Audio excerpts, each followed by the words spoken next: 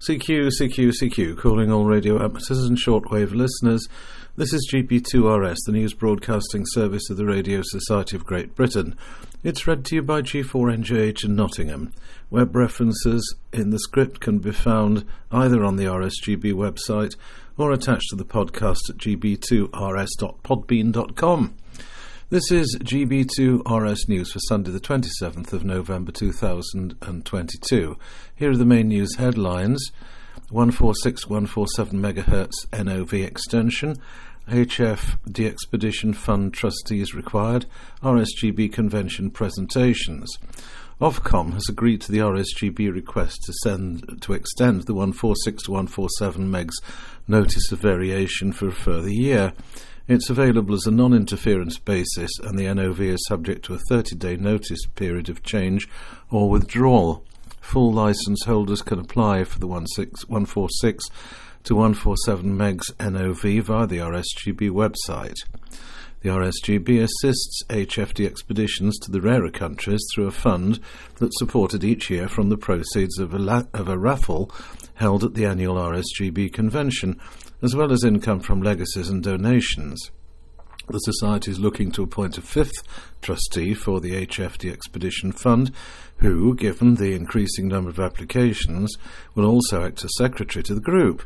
Applicants should be enthusiastic HFDXs with an interest in DXCC and IOTA. For further information about the role and how to apply, go to the Volunteer Vacancies section of the RSGB website at rsgb.org. The RSGB has released two individual 2022 convention presentations. In the first, Professor Alwyn Seeds, GADOH, talks about building a VHF-UHF contest station. The second presentation is by Hans Summers, G0UPL, who explains the QC-XCW transceiver kit story, its design development, 5 years of production and evolution. Part of the second presentation was live-streamed during the convention, but you can now watch it on the RSGB YouTube channel. On Saturday the 3rd of December at 1400 UTC, AMSAT SA and the South African Radio League are hosting a webinar about ham projects. This is a platform to facilitate complex projects that are beyond the possibility of individuals or even one amateur radio society or club. The concept was developed by Willy Vollenweider, HB9AMC, as part of the IARU Region 1 Shaping the Future of Amateur Radio initiative.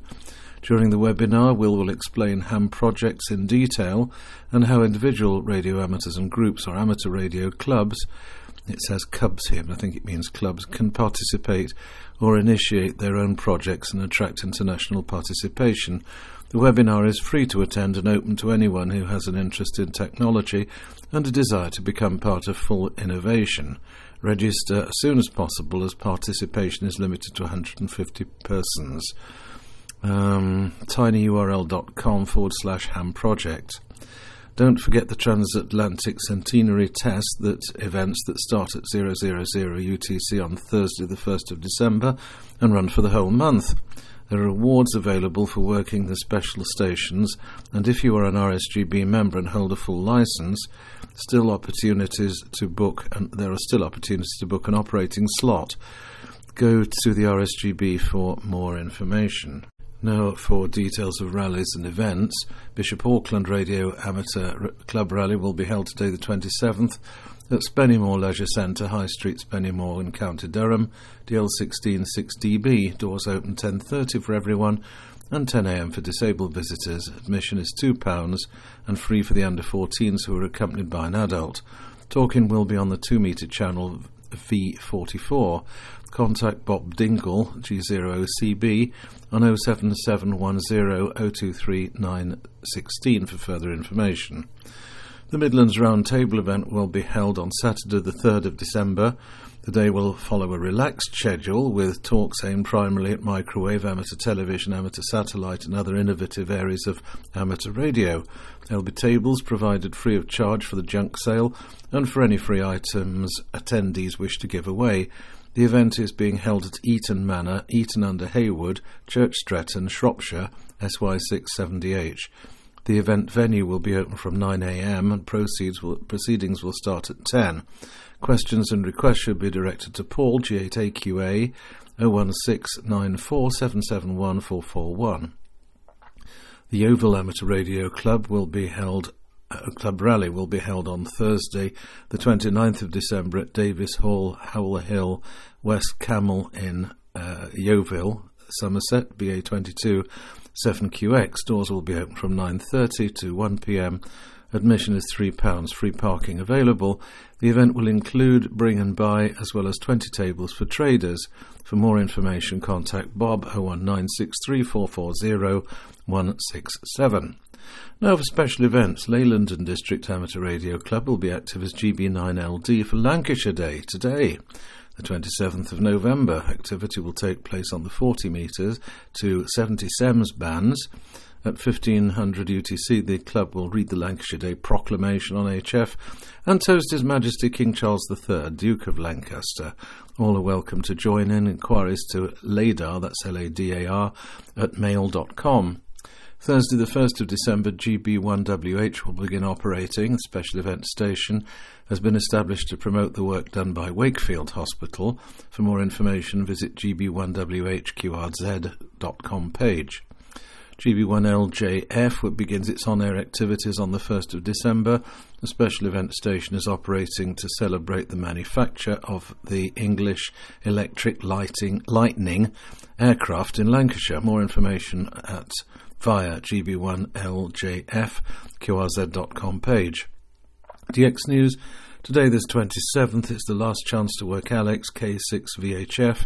He's active as 4L1FP from Tbilisi in Georgia. He's operating SSB, CW and FT8 on the 80 to 10 metre bands, QSL via Logbook of the World, Club Log or direct to K6VHF. Don K6ZO will be active as 7Q6M from Malawi. Until the 29th of November, he'll be available on 160 to 6 metre bands using SSB and CW, QSL via Logbook of the World or direct to K6ZO.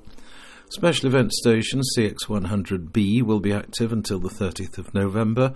The station is operating to celebrate the centenary of the first radio broadcast in Uruguay, which took place on the 6th of November 1922, QSL via CX1AA and Logbook of the World. Special call sign ZW200ESQ is active until the 30th of November, celebrating the bicentennial of the Brazilian Navy.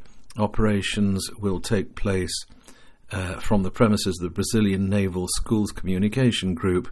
Activity will be all bands from 80 metre to 70 SEMS using CW, SSB digital modes and FM on satellite.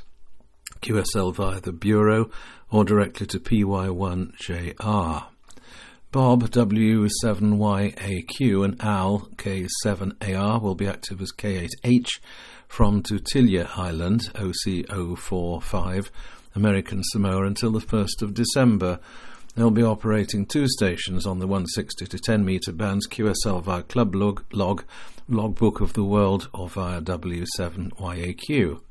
Contest news. Today the 27th, the CQ Worldwide DXCW contest ends its 24-hour run at 23:59 UTC using CW only 160 to 10 metre bands, the Exchange's Signal Report and CQ Zone.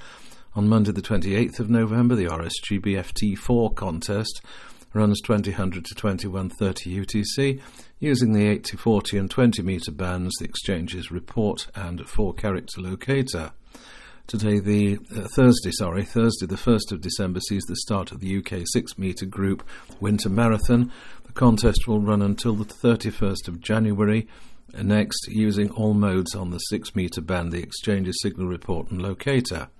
The ARRL 160 contest begins at 2200 UTC Friday the 2nd of December and finishes at 1600 UTC on Sunday the 4th of December. Using CW only on the 160 metre band, the Exchange's Signal Report serial number locator. American and Canadian stations also send their ARRL or RAC section. Next Sunday, the 4th of December, the 144 MeGs AFS contest runs from 1000 to 1400 UTC, using all modes the Exchange's Signal Report serial number and locator. Now, the radio report, a propagation report compiled by G0KYA, G3YLA and G4BAO. They write, "We dodged a bullet last week when a large coronal hole failed to produce a geomagnetic disturbance. Despite many predictions that we would expect an upturn of the KP index, it looks as though the solar wind missed the Earth, probably because the hole was too low in the Sun's southern hemisphere. As a result, the KP index never went higher than 4, actually 3.67 globally, and things remain calm. This was good news for HF, although a low solar flux index below 120 all week was nothing to get excited about. At the same time, the improvement in low-band conditions as we head for late autumn is beginning to make up for it.